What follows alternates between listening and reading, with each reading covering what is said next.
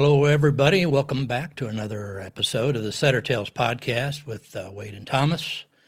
And tonight's episode is sponsored again by Kinetic Performance Dog Food. If you haven't tried this product, give it a try. We've been using it for years, and it really works well for us. And great people, great product. Boy, tonight is going to be kind of interesting. Yeah.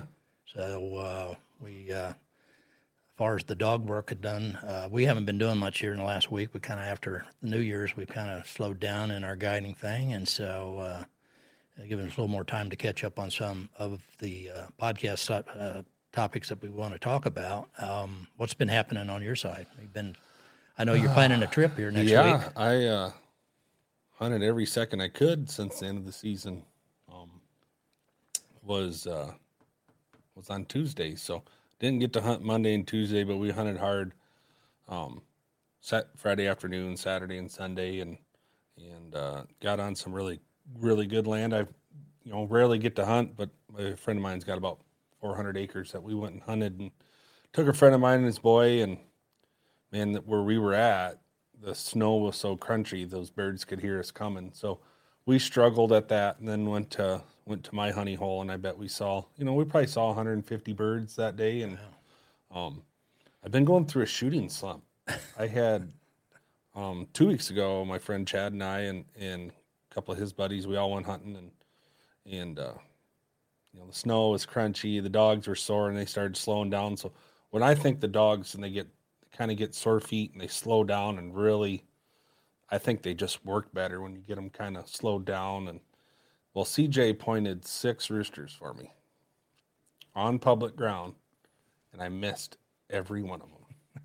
Every single one of them. And I studied and thought in my head, and must have got my own head. So that was on a Saturday. We went Sunday, and I did end up shooting 2 off a point. So that made me feel better. Definitely didn't get any bad looks from CJ anymore. But no, I'm. Well, I wish I was there. I wish I'd have been there to see that. Oh man, they were laughing, and my buddy goes, I've never seen you miss. I said, well, now you see me miss 6 or 7 times. So there you go. Well, hey, we need some of those roosters for carryover. So there you go. You're doing your part for conservation. I was about ready to retire, but yeah, there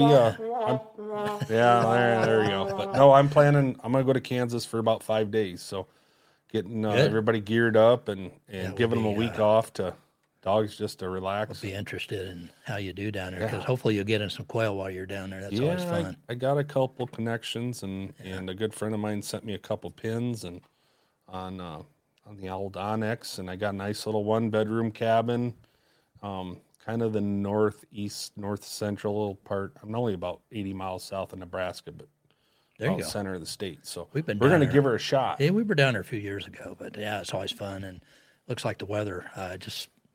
Some guys just borrowed the dog trailer here tonight. They're heading down to Kansas, somewhere down by Wichita, I believe, and they said they thought the weather this coming week is going to be in the 40s. So yeah, 45, the high is like 42 on a couple of days, and it's only going to get down to like 27 at night. So that'll be good. There won't be much frost, and the dogs will be able to stay comfortable in the box, and so anyway, I'm excited. Yeah, we.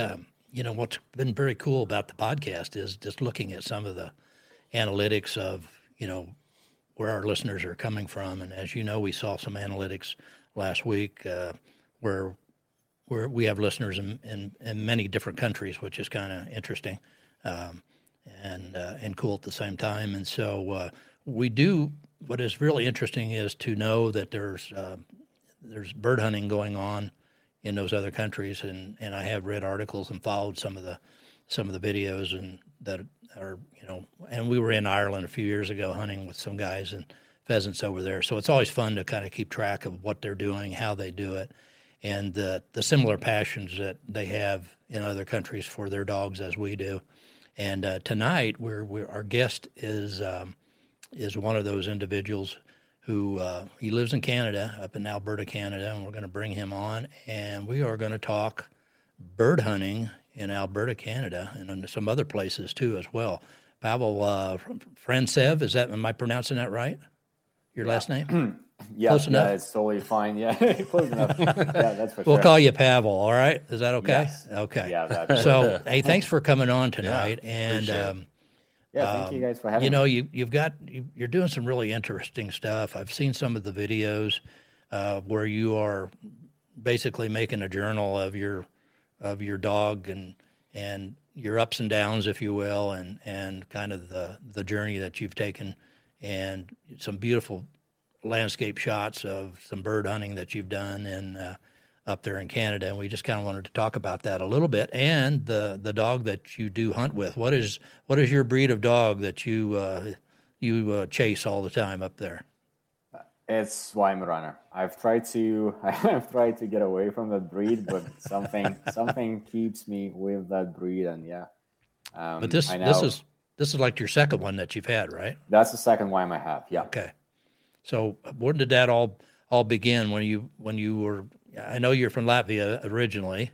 Is that when you kind of fell in love with that breed to start with? This is where I got into, I guess, dogs and bird hunting. And my first dog, I got it as nobody should get a dog ever. So I had no idea about dogs. I was not hunting at the time. I just basically looked up puppies on Latvian analog of Craigslist, and saw like, oh, that puppy looks cool. Let's go and take a look. And ended up with a Weimaraner. And from there, we just thought, oh, well, it's a hunting breed. Let's just do a little bit of training, like to give dog what it needs and what it kind of was bred for. And it went downhill from there. I started training dogs. I got really seriously involved with Latvian hunting dog club, and got an education in canine studies and started apprenticeship as a field judge. So yeah, it got really crazy. Yeah. Sounds like it grabbed a hold of you and really it's addictive. It is. There's no question about that. So going into your little education on the canine studies, was that just through your hunting club, or did you go to a schooling? Yeah, so that's an interesting thing actually about Latvia and some other European countries as well. So in order to become a field judge in Latvia, you need to get an education in canine studies, and what will include? It will include some biology, some genetics, and some other kind of basic knowledge. It's same for breeders and for field judges. So on one hand, it kind of gets things a little bit more complicated, but on another hand, you really get people who are very invested in the dog world overall and do have some basic knowledge to begin with when it comes to things. Well, you actually need probably even in judging dogs in the field, because there's a lot that comes from biology as well. If a dog is built right, you totally can see it in the field. It just runs easier, better, and so on and so forth. So, and in the end of the day, all the testing is done to produce better dogs in the future. So you said breeders have to kind of get that study. Do you think this is raising like a bunch of questions that just are blowing my mind? But do you think like in America you can go to every Craigslist or a Facebook or some site anywhere and everybody's got puppies? My dog pointed a bird one day and my neighbor's dog pointed a bird one day. Let's have puppies. And we have pounds and rescues just full of dogs. Does that minimize the backyard breeding there? Unfortunately, it doesn't. Unfortunately, It doesn't. I would love to say, yeah, it does. And like, here's a solution and let's apply it here in Canada and US. But no, it doesn't. And I thought maybe you had $1 million idea for us here in America. Yeah, and the amount of hunting dogs that you'll find in Latvia is just tremendous. There are more hunting dogs than hunters. That's for sure. It's unfortunately, it doesn't help. Okay. Are there other popular breeds? What other popular bird breeds of hunting dogs would you see over there? I know other than the Weims, Well, do you see any GS setters over there, for instance? setters, yes, but hunting setters and like working setters will be very, very rare. There's a lot of show setters for sure, and well, there's some beautiful dogs, but they're definitely different from what you will see in the field. They're bigger dogs, more massive, longer hair. That hair won't last you a day in the field; it will be gone. Mm-hmm. Yeah, that's true. So, but from hunting breeds, I guess Druts and GSPs will be very popular, and of course all kinds of hounds. There's Latvian Hound, which is kind of Latvian breed, and it's popular in the field. But a lot of dogs that will be kind of big game centered and well hound like us, and so on and so forth. Some amazing dogs, and they're amazing what they do. But if we'll search for something really outstanding, and definitely going to be hounds. It's just more hunting of that type is going on. That's why like, you'll see a little bit less pointing dogs of that. Okay. Because Draghar probably is one of the most popular breeds that I can think of, that at least I've seen most actually like hunting and doing work. And again, it's also related, I guess, to climate. This dog can actually handle a lot and can do it all, and can do it all in any weather, basically. And Latvia is similar. I guess it's similar to your place, guys. It's pretty much the same winters, same summers. Not going too extreme in the winter, but it's still cold, and same, I guess, in summer.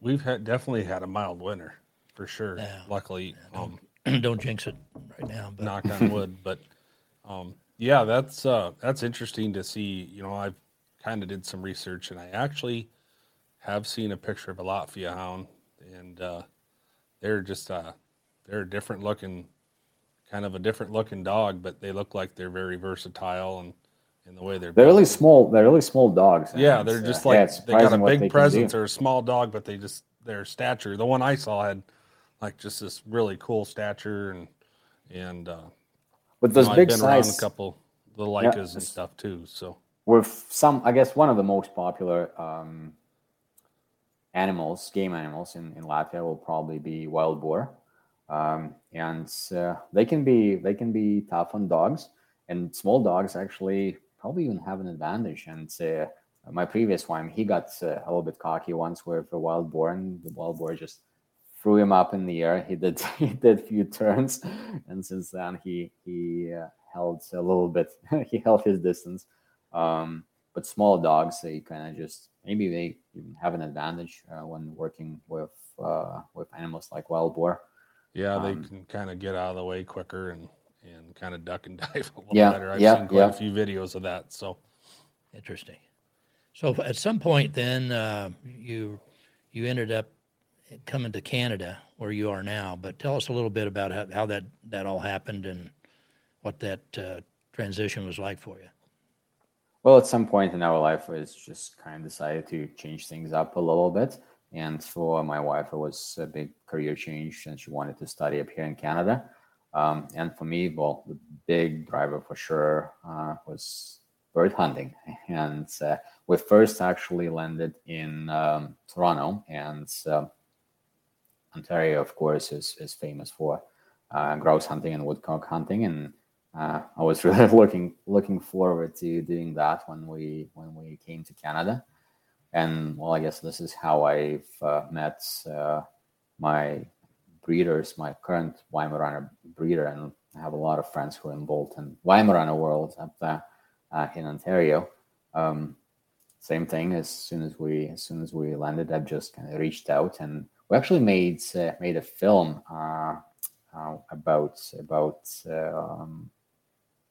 well, kind of. It's not our breeder, but they were breeding dogs kind of in our dog line. They were breeding these dogs, and I've hunted with my dog's grandmother but we made a movie about them as well. And yeah, this is, I guess, how our journey in Canada started.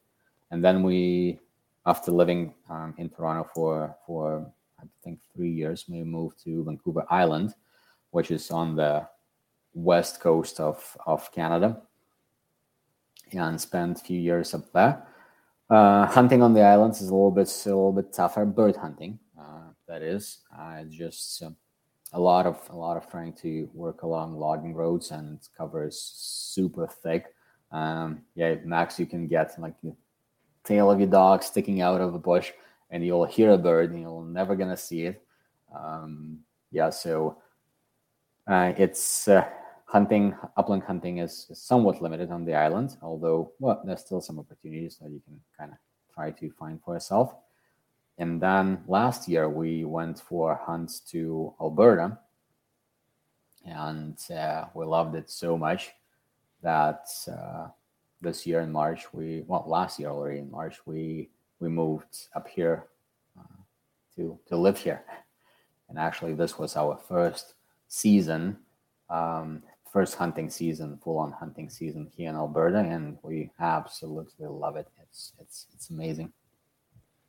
How many days do you think you hunted this season? I know exactly how many days I've hunted. You journal that, don't you? I've hunted so far 52 days, so this weekend, if nothing is going to change, is going to be 54, and that's going to be it. So 15th is basically the last day of our hunting season up here. Right. So I have 1 weekend left when I can hunt, and that's going to be a wrap for the season.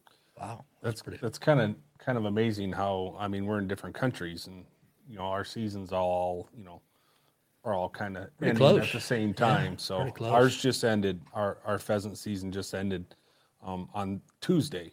So, and then our quail season will follow like another week, but you got to get to the southern tip of the state to get after quail. If you find them up here, they're probably an escapee from somewhere, or they rode on somebody's vehicle up here, or you don't want to shoot them, because it's all you're ever going to see up here. But I'm going to Kansas next week, and theirs ends at the end of the month, and I think South Dakota and North Dakotas are about the same there, but there you got so much snow. I don't even think you can hunt up there right now. But no, it's kind of neat to see, how the differences in the seasons. And as far as weather up there right now, what are your challenges for hunting right now with the weather?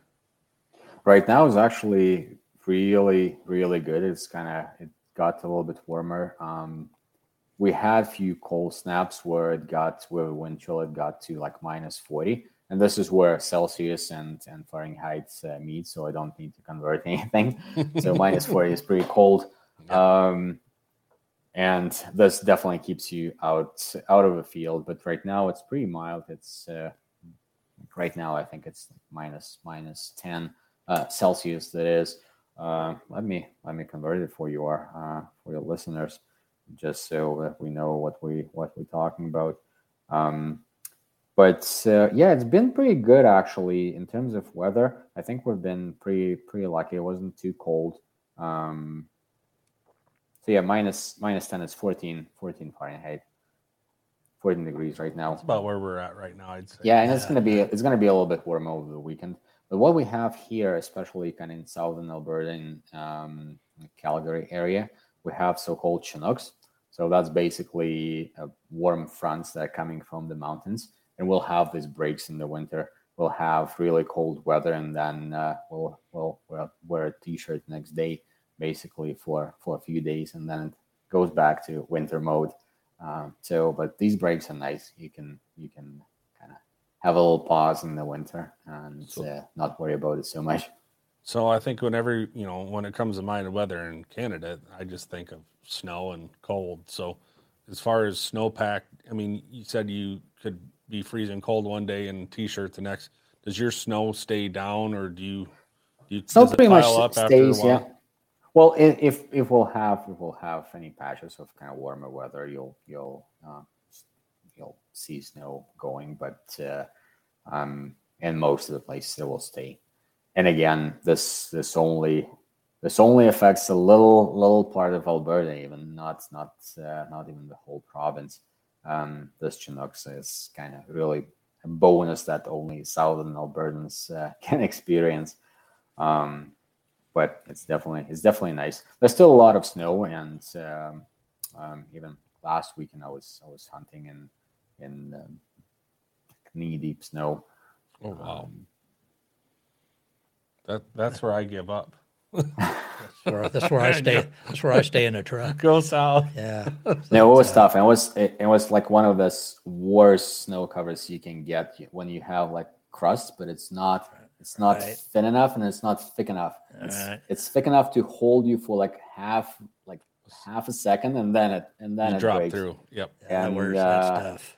yeah, it's worse than even just like regular knee deep snow. The pheasants hear you coming about 2 miles away. So that's what we've been struggling with the past few weeks. Is it gets warm in the afternoon, so it melts the snow down a little bit. Then it freezes overnight. Yeah. Well, you sit there and crunch through, and we didn't get even close to some birds in some areas because the snowpack was so deep. You know, Yeah, 7-8 inches. Our pheasant season is done now, so all we're chasing basically are hunts. And these little buggers, they don't care around when it comes to snow cover and making noise. They're gone. Yeah, I think last time I've hunted, I did not even have a chance for a dog to work on them. They just they took off way before one of us can get even close to them. And we've seen few coveys and just couldn't get to them. But that's I guess that's. And then that's usually hunting. when the season closes, then that's when you get all those nice points on pheasants, those big roosters that set tight. Oh yeah, pheasants we're pointing right and left right now because the season is done. So That's how it goes. It's good dog work though. Yeah. It's good for the dog. actually, Get some I think it was weekend before that. So my dog went on point and he's pointing and it's like a little bush, and I'm I'm thinking it's pheasant. It looks like a pheasant cover, so I'm kicking around the bush and nothing happens. And I walked around it and like I'm thinking, dog, you're wrong. It's probably an old scent. We need to go. But he does not want to give up. He's like, bird is there. And then I dig up that bush and I see that head popping up of a pheasant hen, like deep and dig right in there. And so the dog was right, and that was another lesson for me to trust your dog. And the funny thing, like I've literally spent like 3 minutes kicking around the bush and nothing happened. It did not flush. As soon as I decided to collar a dog and just kind of take him away because he would not break the point, he knows the bird is there. As soon as I grabbed his collar, the pheasant flushed. Go figure. That's usually the way it happens. I caught one by hand the other day doing that. A rooster I pheasant. can probably catch He that had one. a- Well, he- that was a Well, wild when bird, the snow gets heavy like we've had, they will. I mean, they'll bury The in snow, pretty good. there was no snow, and I dug and I kicked around, and the dog just didn't move. And sometimes when you get an old scent or a cautious dog, they'll run around and scurry around like, I thought there was a bird there. Well, she wasn't moving. And so I pulled apart this wad of grass, and I seen this rooster stick his head up at me, and I thought, there's no way I'm gonna get stood up fast enough to get a shot off. So I reached down and grabbed him, and I had injured him the week before.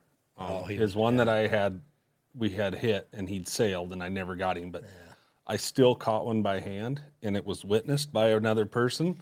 So Yeah, but if he had already been shot earlier, I don't know if that really counts or not. he lived a whole week.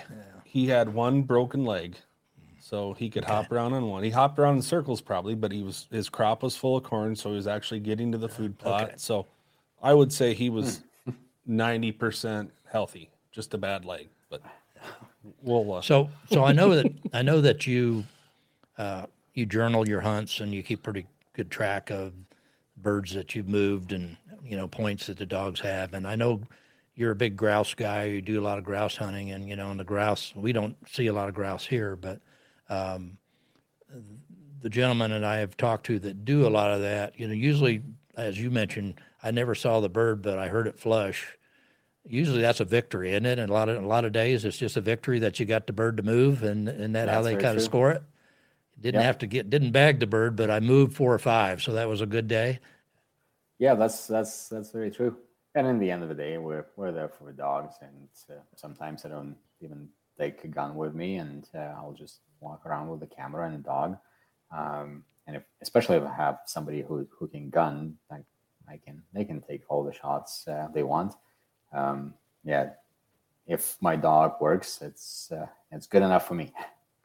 Well, and that's kind of, we do some guiding, and that the transition is we don't carry guns when we're guiding, but we're hoping that the clients that we have with us are going to get to harvest a bird over our dogs. And for me, I get more enjoyment out of that than I do really shooting myself. But at least these days. So, and most guys who have dogs and had dogs for a period of time, that's kind of what drives us all, is the dogs out there, that seeing the dog get to work and somebody being successful with my dog is wonderful.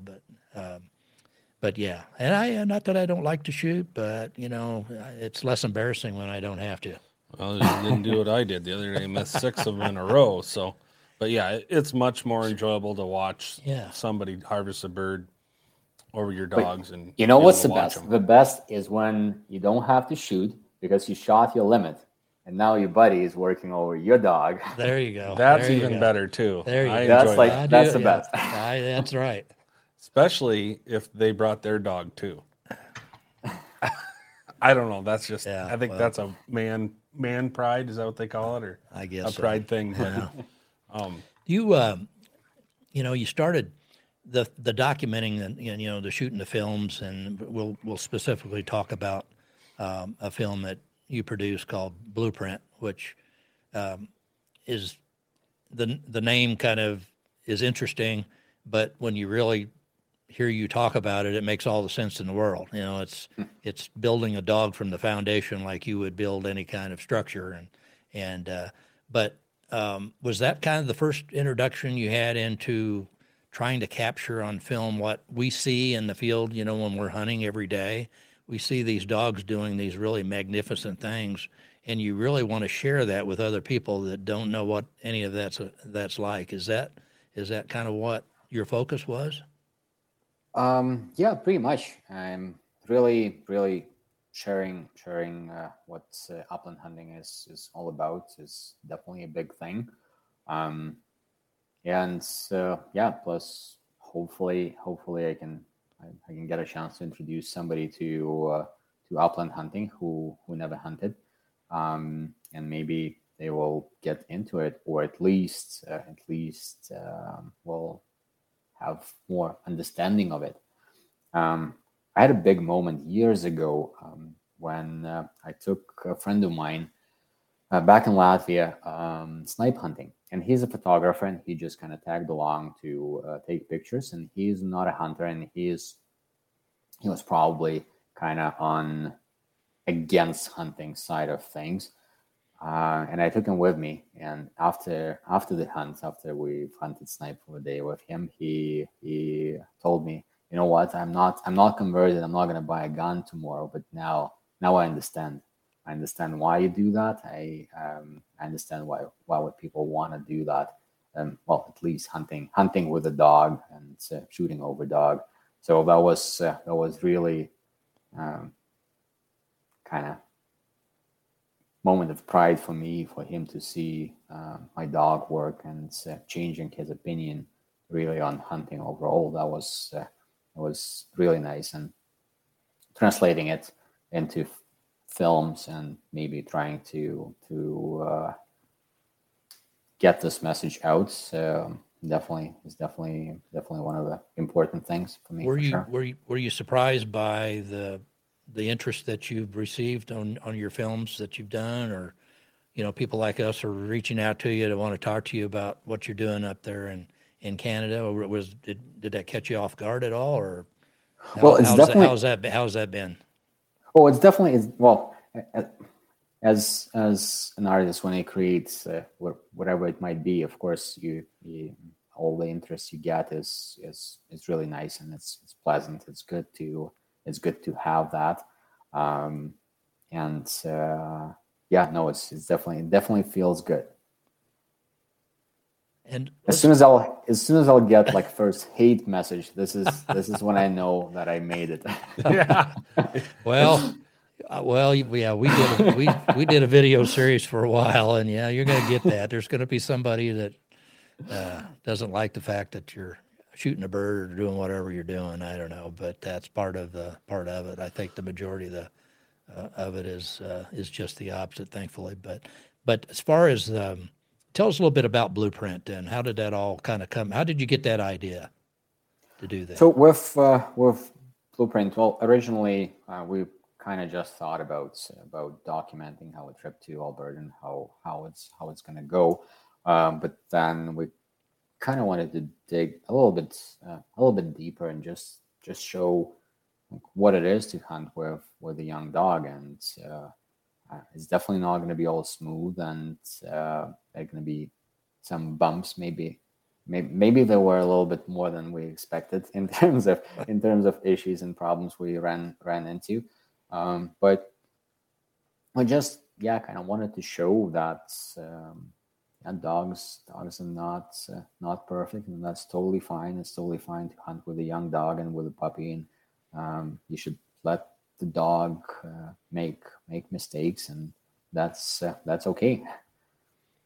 Yeah, if you don't let them dogs make that mistakes, they're never going to learn anything, and that's I think that's a great idea of what you're doing, is because a lot of people think, well, let's go buy a hunting dog and go hunting, and then it comes to the first time you shoot over that dog or shoot around that dog, and then you got people that say, well, my dog won't come to me, or my dog is gun shy. I mean, it's nice to have somebody chronicle out, do a whole, like a list, chronologically. I can't ever say that word correctly, but how it starts, and people learn from that. And you have less people with, well, my dog's gun shy, and you don't really want him in the house because he's just a house dog now, and want a hunting dog. And then, I know people have done that multiple times, and they don't follow those steps that are important. So that I think that's a great thing. And especially, I think with the first dogs, people try to rush through the process a lot, and also there's a lot of like social pressure, because you will go online, or you have friends and like, hey, like I have a puppy and he's 5 months old and he's already pointing and retrieving and swimming, and there are definitely dogs like that, but there are also dogs who won't really do anything until they're like 2, and that's okay. Yeah. that's totally fine. It's same as with people. Quite a few, I guess, folks who really struggled through school, and now they like look at them. They're really like successful, or may achieve something really great in like science or whatnot. So everyone develops in its own pace, including dogs. And it's hard, especially for someone who is just starting, not try to rush things and not try to get the dog to the final point. And especially when you get onto your second dog, your expectation, you may judge that new dog by where your previous dog had been at the same age or whatever, and you go, what's wrong with this dog? The dog I had before, was able to do quite a few more things at 6 months or at 8 months, and so then you get that comparison where you're thinking this dog, there's something wrong with him because he's not on that same schedule that the dog I had before was.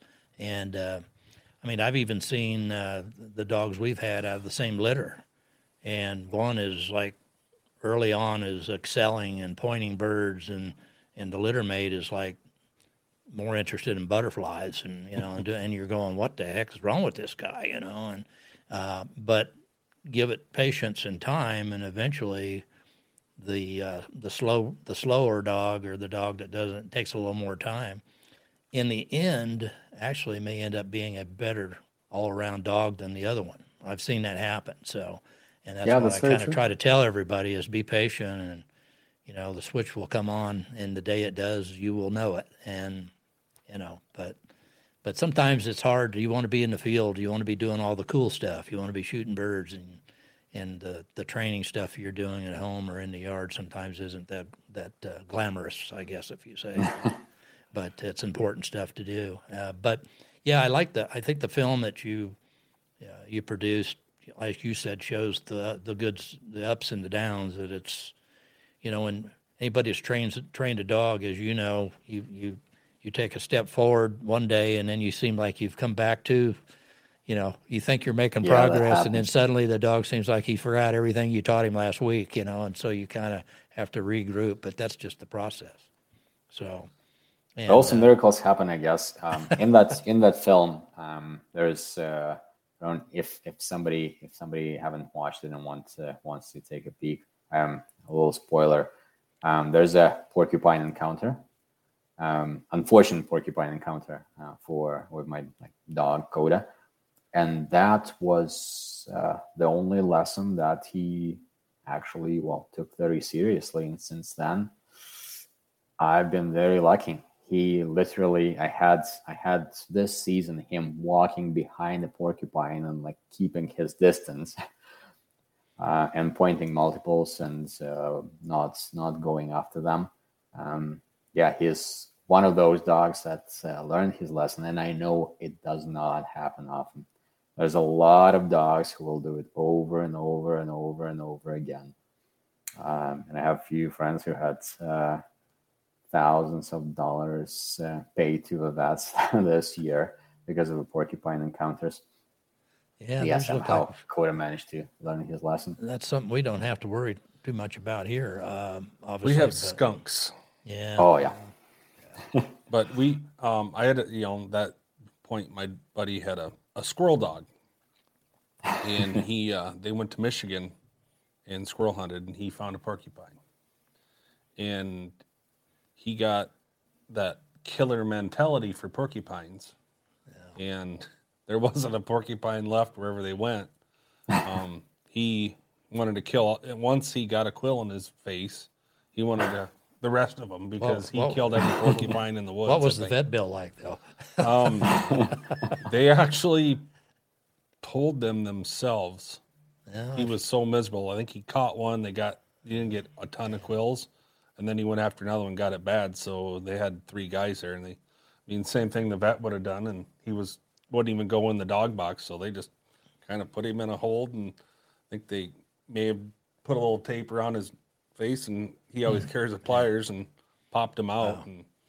Wow. And it can be tough, and they do travel. So after that last encounter, I think it was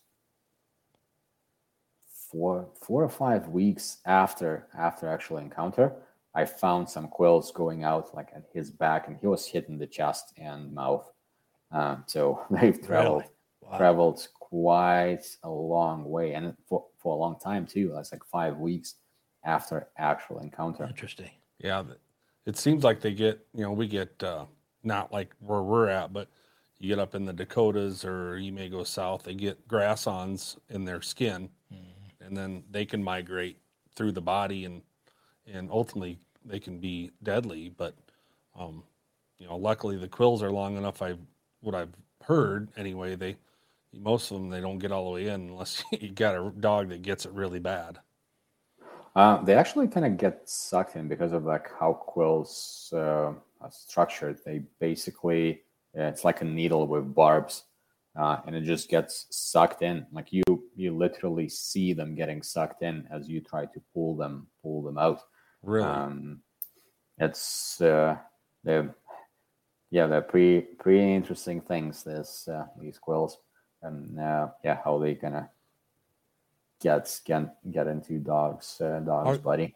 Are there other things that you encounter that can be detrimental to the dog other than porcupines? Are there other kinds of predators there that you may encounter or you're worried about encountering?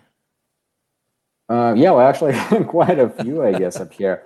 Well, let's start from the small ones. Well, we have badgers, and that can go wrong, for sure in many ways. We have bobcats and lynx. that can also go wrong. And I have friends of mine who had their dogs kind of trying to play rough with bobcats. Did not go super well. Dogs needed to get stitched up. And we have bears, grizzlies and black bears. Kind of in the mountains, you can definitely, there's quite a few grizzlies and quite a few black bears. That can be a problem. Yeah, I don't know what that'd be like. I always said I'm not sure I want to hunt somewhere where something can hunt me back, but I Oh, and suppose cougars. I forgot about cougars. There you go. Yeah, well, now we have a different kind of cougar down here. Yeah. Now out in the prairie grass where you hunt, for your huns and for pheasant, you probably, I assume porcupines probably can migrate into that kind of cover, but your bears and your other thing, you probably find more in the mountainous, more areas when you're hunting grouse, probably. Yeah. Not they usually are not in the prairies. Well, at least in some kind of closer to the mountains, you can encounter grizzlies as well in the prairies, but kind of east of Calgary, you probably would not run into them at all. Now, other than the like the porcupine encounter, I kept capturing that on film. As bad as that was, that's something you don't see. An actual incident like that. Well, number one, you weren't expecting it, and I assume your dog found something interesting, thought it might be a bird that he's working, and then boom, it's not. But were there other things? What other challenges did you have when you were making your film? Weather, we've always run into issues with batteries, and you're in the middle of nowhere and you lose equipment. What other challenges did you encounter when you were up there trying to film your show? I guess first foremost, it's the camera work, right? And a lot of that camera work was done by my wife, and she was swearing a lot because at me for making her do that, because, well, realistically, a cameraman is or camera woman in that case is someone who does twice the work, right? You need to go around people. You need to go a little bit faster to kind of be there to take that shot. So there's a lot of work, definitely a lot of work there. And then in the edit for this interview, I'm gonna make him say that twice in the post production, just to let you know. That sounds like somebody that's been a cameraman before in the field. Yeah, it's definitely a tough thing. And then also kind of that movie, I had my vision, and I somewhat directed it.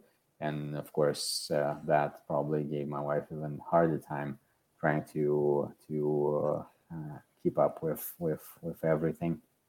And of course, dogs and birds. It's we did a lot of fly fishing movies before that, and it's different and a little bit easier. That way, you have there's less moving parts in it.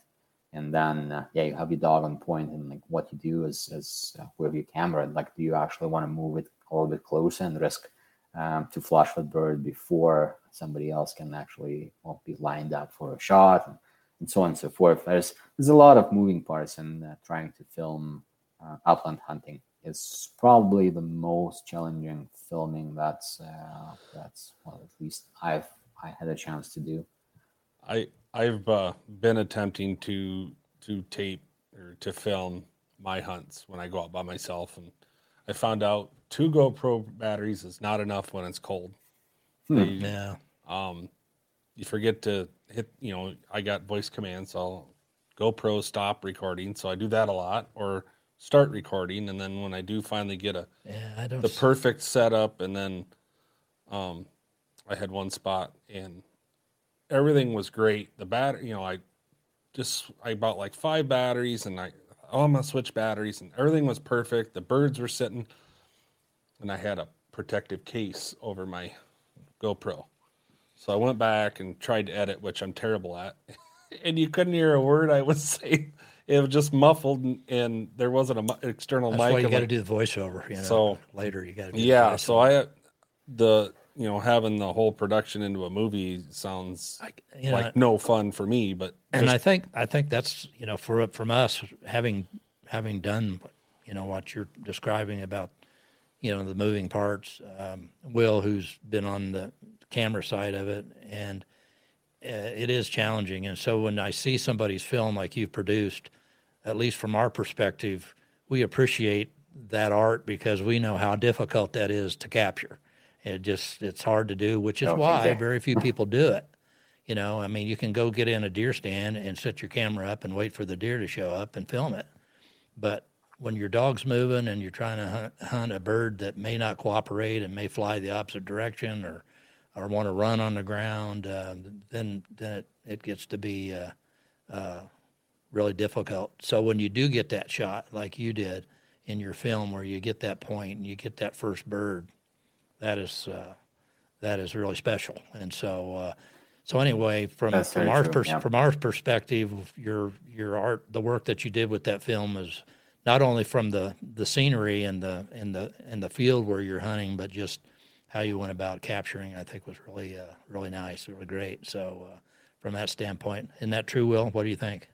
Yeah, I'd have to agree. I think the word you're looking for there is cinematography and things like that. But obviously, you know, you guys have a background in that. I think I told you that when we first met. The images are pretty breathtaking. Not only because, like Wade said, the scenery, but you guys really have an eye for framing and all that great stuff. But I was going to ask you, what were your favorite experiences while you guys were filming? Everybody's got that horror story of a battery going out or a lens falling off or something of that nature. But what sticks out to you as your favorite experience? I know it's probably capturing some of those moments that are like hard to capture points. And I mean, not when dog is already on point, but actually like that moment when, you know, it gets a little bit tense and then boom, like that's always a special moment. And then yeah, that's probably kind of one of the favorite parts when you actually manage to get the shot that you kind of envisioned in your head. That's really really good. I love these shots. Now, And do you have any more films that you're in the process of putting together from this last season, or are you going to do yes, more of those? actually, there's going to be one film about this season.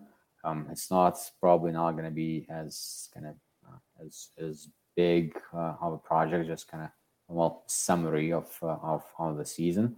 And we have plans for this year for actual big film project, and hopefully things will line up and we'll be able to do that. But if they will, it's probably, I'm hoping it's going to be our like biggest and best movie we've ever did. So big expectations for 2023. yeah. Well, you're always welcome to come down to Iowa to our beautiful scenery. And There you go. get some stories and get some film and Some pictures and, of some Sadly, we don't have as many cougars or other we deadly don't things have down any here. of the wild animals. Yeah. You might get a skunk, you know, that would be skunk. a skunk or a raccoon. But no, you know, I think about when I tried that to do some filming, and you guys are taking hours and hours and hours of footage and trying to narrow it down and edit it. That's just, that's baffling. I guess maybe people don't understand how much goes into the, not just the filming part, but everything after.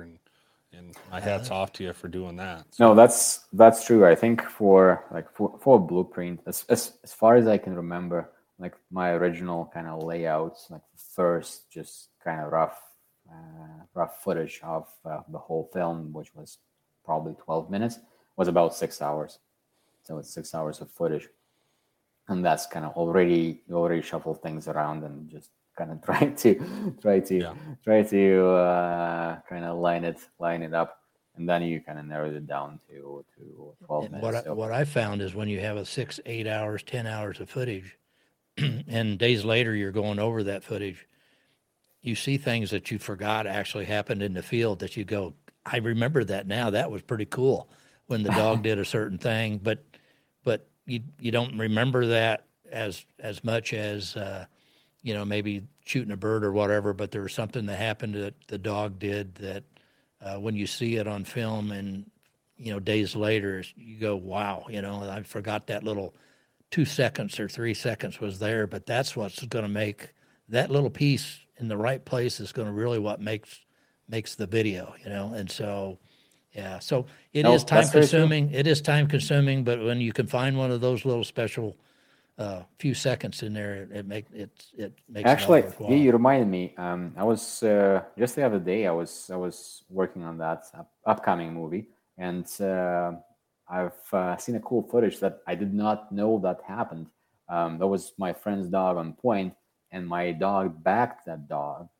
And I did not know that because, like you can see in the footage, I'm walking to the other dog's direction, and it just my dog is backing just behind me. It was pretty cool to see like the whole backing moment on footage. Although I did not remember it from like real life. Probably haven't seen it. Yeah, because So we've it's, watched pretty cool. watched a lot of time of just guys walking in a field in a line, and you go, well, okay, this is guys in blaze orange walking through a cornfield. Okay, how much of this can?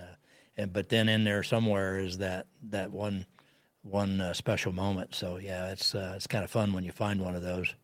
It makes it all worthwhile sitting in that room doing all that editing, all that for all those hours, I guess. But we've used it to settle arguments about who actually hit expert or shot first. Or we did that one time. Yeah, when was that, Will? In Kansas, I think it was? Yeah, it was between you and Travis. Yeah, my son, a bird got up between us, and it, live action, it seemed like, the bird kind of got hit kind of at the same time by both of us. It's kind of one of those. However, I knew that I had actually beat him to the draw, that I'd actually shot first. But the bird, in his defense, the bird did get up in front of me. And so by the time I got mounted and shot, he had already reacted. But anyway, it was funny because we said, oh, wait a minute, we've got that on camera. So we can put that on slow-mo and we can actually watch it, and that's what we did. And hey, I hate to say it. No, I love to say it. Me and my friend this year, we actually shot one bird, and both of us shot it. And more to that, we actually pulled the triggers at the same time. Both of us had no idea that the second person actually shot. And we're like, oh, like I've shot a bird. He's like, I've shot a bird. And then we've looked at the bird, and it was pretty obvious that both of us actually shot Yeah. it. Yeah. Most of the time, those are. There was like one brief moment where like, oh, maybe one of us missed, and then when we picked up the bird, it was like, yeah. when a big healthy rooster gets up Yeah. in front of us down here and multiple people shoot, we call that pillow casing because it's just like, oh, well, I guess we can't eat that one. Yeah. But yeah, they're easy. They're easy for the dogs to find. Yeah, there's kind of a piece. I've had dogs bring back pieces before, but that happens when we get to close to the wrap of the show, you kind of gave that little bit of a preview of one of your stories about walking in, the dog was backing. We always like to hear your favorite dog story, whether that was recent or maybe it was from your first Weimaraner in excuse me, when you first got it, but we always like to hear that favorite dog story. Oh, I have many. Of course, we had this cougar experience, but I'll leave that out. Something fresh from this season. Oh, I actually had. It was pretty cool, and I really liked it. So,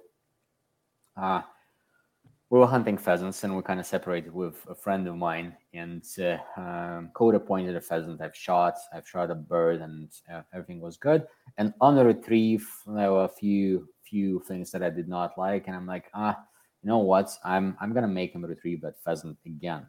So he kind of runs, and then that was my actually like second rooster. So it's limit in here in Alberta, so I could not shoot any more birds. And he's running for it, and I'm just kind of dumping that rooster for him to send him for another retrieve. And as I turn to him to actually kind of send him to retrieve that bird, he goes on point. And I'm like, okay, that's another bird. And I calling my buddy who's like across the field on the other side. I'm like, get over here. We have a point. He actually got to the bird, but well, I guess that rooster tricked him. He missed it, but my dog still got the retrieve because I had another rooster that I thrown out for him to do that retrieve. So that was a pretty memorable moment, and nice work from the dog as well. Did that find a place in that journal somewhere? Oh yes, yeah, that's for sure. Well, that's awesome, and we appreciate you taking the time. I know you're very busy up there, and you're getting ready to hunt this weekend and get your stuff together for that. Good luck to you on that. Last weekend of the season. Hopefully the Huns are good to you. I doubt that they will be, but I hope that they are, and that you're able to at least get a shot at a few of them. Wait, yeah. I think you know what? Maybe I think we didn't really touch a lot on hunting in Alberta, so maybe I can give you a quick summary of what it is, because that's actually that's a big thing, and really we're really not that far away from a lot of places in the States, and Alberta is it's pretty awesome for bird hunting. Really, you have a lot of species you can chase. So starting from the grouse, rough spruce, and blue grouse, kind of closer to the mountains and kind of west of the province. And then you have all the prairie birds. You have sharptail, you have pheasants, you have Hungarian partridge, of course. You have snipe. Not a lot of people hunt snipe, but it's actually one of my favorite sporting birds probably to chase because, they definitely challenge your shooting. That's for sure. So yeah, that's there's a lot of opportunities here in Alberta for upland hunters, and it's amazing scenery, and Canadian dollar is cheaper than US dollar, at least right now. So I was going to ask you I know there's some firearm law changes up there, and I wondered how that impacts people like us that are coming from the States that are coming into Canada to bird hunt. Does that have any effect at all that you see? It doesn't really have any impact on upland hunting, like shotguns or anything like that. It's more has to do with rifles, and I don't even want to get started on it. There's a lot of controversy and a lot of things that I haven't met a person yet who actually understands why it's being done, why it's being done, how it's being done, or who agrees with what's being done. Anyways, it does not affect right now anything. It's still legal to bring a shotgun into Alberta. I can still do that, and I'm not sure. I'm pretty sure it's probably as easy of a process as for Canadians to bring gun to US. I know it's not a super complicated process. You can we actually hand them out to everybody coming in from your country. You get a free gun when you come to America. It actually takes some time to get that permit, but it's, as far as I know, it's not. I just if anybody is thinking about going out there, just don't drive up to the border and say, "Hey, I'm going across the border to go hunting." Got 4 shotguns in the back, make sure you do your research, and and if anybody out there really wants to see some beautiful backdrop for bird hunting and watching Pavel's dogs do some really amazing things, check out the blueprint, and we'll have some links on our site here too as well, where you can hopefully find those things. But all the links are in the description to check out his journey. So and good luck this weekend, and hopefully we can check out your new film when it comes out here. We'll be watching for that up. I'm assuming it'll probably be up on YouTube with some of the others that you've done. Yeah, for sure. It'll take some time. I'm only in the beginning stages, so we're probably a few months away. Perfection takes time, right? Yeah, that's very true. Awesome. Well, we All really right. appreciate you joining us, and again, we look forward to, and you can check out everything that they've done up there, and in the links in the description, and yeah, that was awesome. Yeah, I thought it was too. And for everybody out there too, make sure you subscribe to the podcast if you haven't already. Get up there and help us out with that.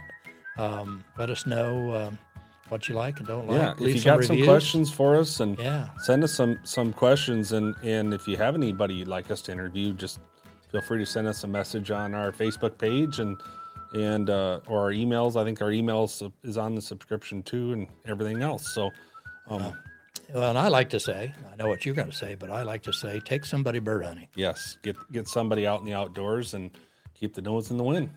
Catch you next time.